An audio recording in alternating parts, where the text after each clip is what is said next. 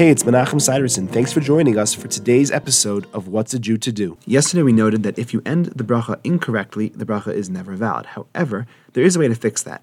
If after you recited the wrong blessing, you caught the mistake, and you immediately correct yourself by reciting the correct blessing, the bracha would be valid. For example, you accidentally said Borei Pri Ha'adama on a meatball, but you only paused for half a second before immediately saying Shahakol Nihiyeh B'dvaro. The resulting bracha sounds like this: Baruch atah Hashem Elokeinu melech haolam borei pri ha'adama shehakol nihiyeh b'dvaro. In such a situation, the bracha is valid. Because of the immediate correction, we view it as if you were replacing, for lack of a better explanation, Borei Pri Ha'adama with Shehakol Nihiyeh B'dvaro, and because it was done immediately, the bracha is valid. Thanks for joining me. I look forward to seeing you tomorrow.